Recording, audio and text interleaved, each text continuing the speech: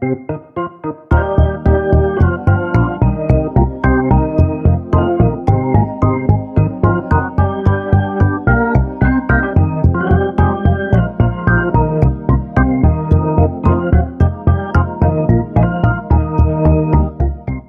to Swift Unwrapped, a weekly podcast about the Swift programming language and other projects at swift.org. I'm Jesse Squires. And I'm JP Simard. And today we're going to talk about a proposal that was accepted and implemented in Swift 4.1 that we never really discussed too much. It's the Restrict Cross-Module Struct Initializers proposal that Jordan Rose authored. It's proposal 189. So the general idea here is that,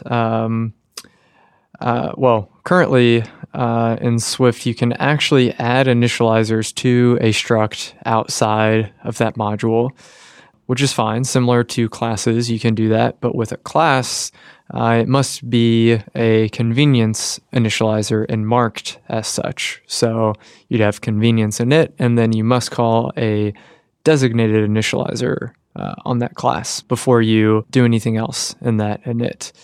And if it's a subclass, then you have to initialize, your own properties first if you've added them, and then call super, etc. Right. And unlike Objective-C, designated initializers for classes in Swift don't have to be marked with a designated initializer keyword. It's more that any init that is not a convenience init, whether it's a required init or just a plain init, is a designated initializer, right? Right. So it's it's an implicit thing. There's no keyword to say like designated init. Yeah. And it's really, all of this came out of kind of the conventions in Objective-C, right? But Objective-C could never really enforce these strict initialization flows, which led, it's a super error-prone thing. Lots of people would easily get this wrong because Objective-C was so lenient. So Swift really enforces this. And I think a lot of people have been kind of frustrated with initialization flows in Swift, but I think it's a fair trade-off to have these proper flows. It seems, looking at the implementation briefly now, that from the convenience init, you don't necessarily have to call self init. You can also assign to self. So if there's any other way to create that type, you can just assign it to self from that convenience init. Yeah. So back to the structs issue. So structs don't really have this concept of convenience and designated initializers. But the difference here is that with a struct, you can actually, let's say you have a struct that has, 3 public properties or something. You can write your own initializer outside of the module in which that struct is defined, and then initialize all those public properties. And there you go. You have your own custom designated initializer outside of that module. But this is a major problem for ABI stability and source compatibility, because if the library author changes that struct, your code will break. If the struct has, let's say, some private properties, let's say they have default values, and so the initializer that you write outside of this module is still valid because all the properties are still initialized, so it meets all of the initialization requirements, and you can initialize those public properties. But if that library author changes those private properties to either add additional ones, remove them, change their types, or remove the default values, then the next version of that library is going to break these clients unknowingly because the layout of the struct has changed, or in the case of not providing default values, then now they can't initialize that struct. They can't meet all of the initialization requirements because they can't initialize that private property outside of the module because it's not visible. So seems like a kind of an edge case, actually, and I've never run into this issue myself. Yeah, and from just observing the source compatibility suite, I haven't seen any projects in there that were marked as failed when this landed.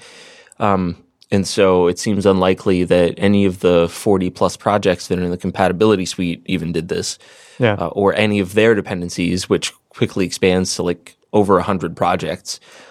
So this doesn't seem to affect too many people. Yeah, exactly. And I think,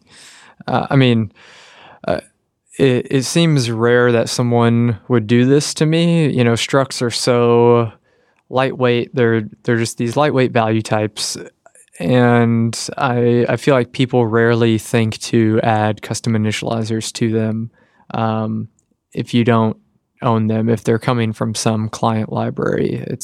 Whereas with classes, I see lots of reasons to add convenience initializers for this or that. And maybe just because that's more formalized, people think about adding convenience initializers to classes, but not to structs. But this brings structs more in line.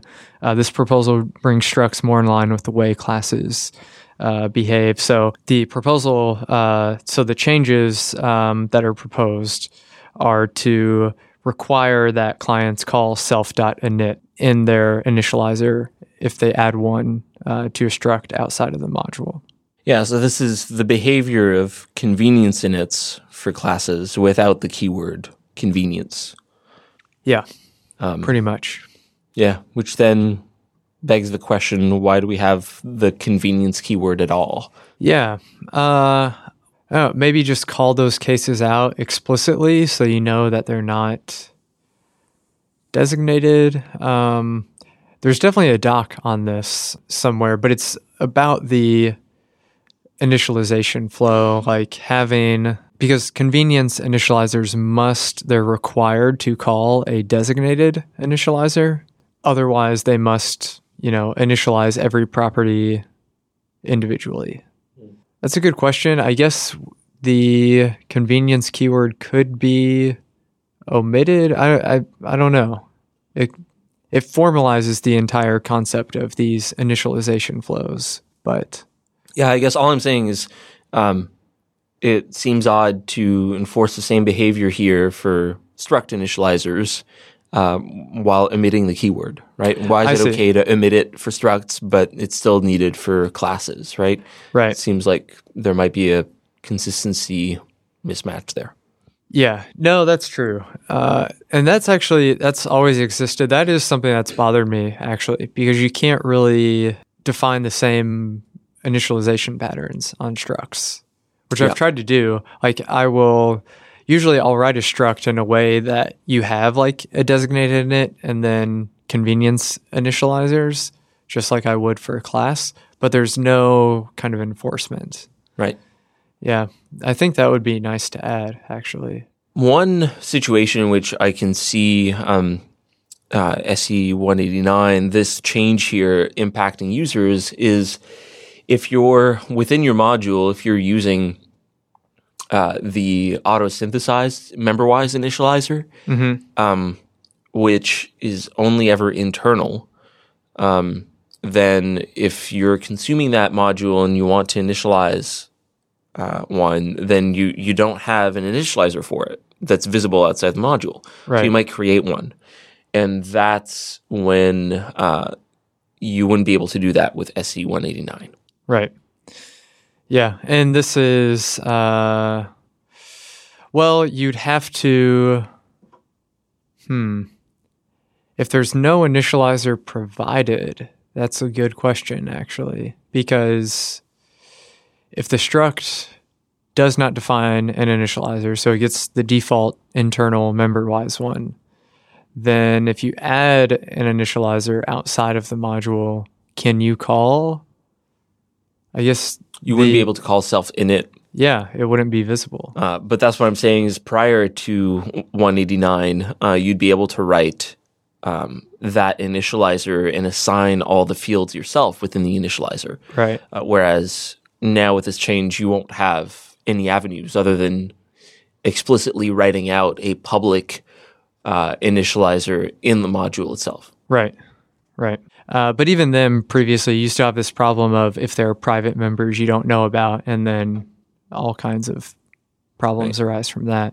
It would be nice if there was and maybe this is a refactoring extension, a refactoring action, rather. We've covered those before, where if you're in the body of a struct and you detect that there's no explicitly written initializer, then you might get a refactoring action to create it. That'd be nice. So Yeah, like auto-generate member-wise init. But code gen it, right? Yeah, Rather right. than just have the compiler generate it at compile time, Right. Like insert it in the source so that we can work around this lack of visibility of the member-wise initializer until, even when this issue is resolved, say that all public structs get public member-wise initializers. Right. It might also be useful to just have a refactoring action to create it in code, in the source code, especially if you want to modify it in any way, right? So that at least then you get a good starting point. Right. Yeah. I mean, that, all this touches on this other long-standing issue of the member-wise initializers that are internal by default, which has been discussed before on Swift Evolution. And back in the Swift 3 era, so like over a year ago, there was actually a proposal that was deferred because it was just too much at the time to change. But it was a proposal to really rethink all of the struct initializer kind of requirements and defaults and make the member-wise inits more useful.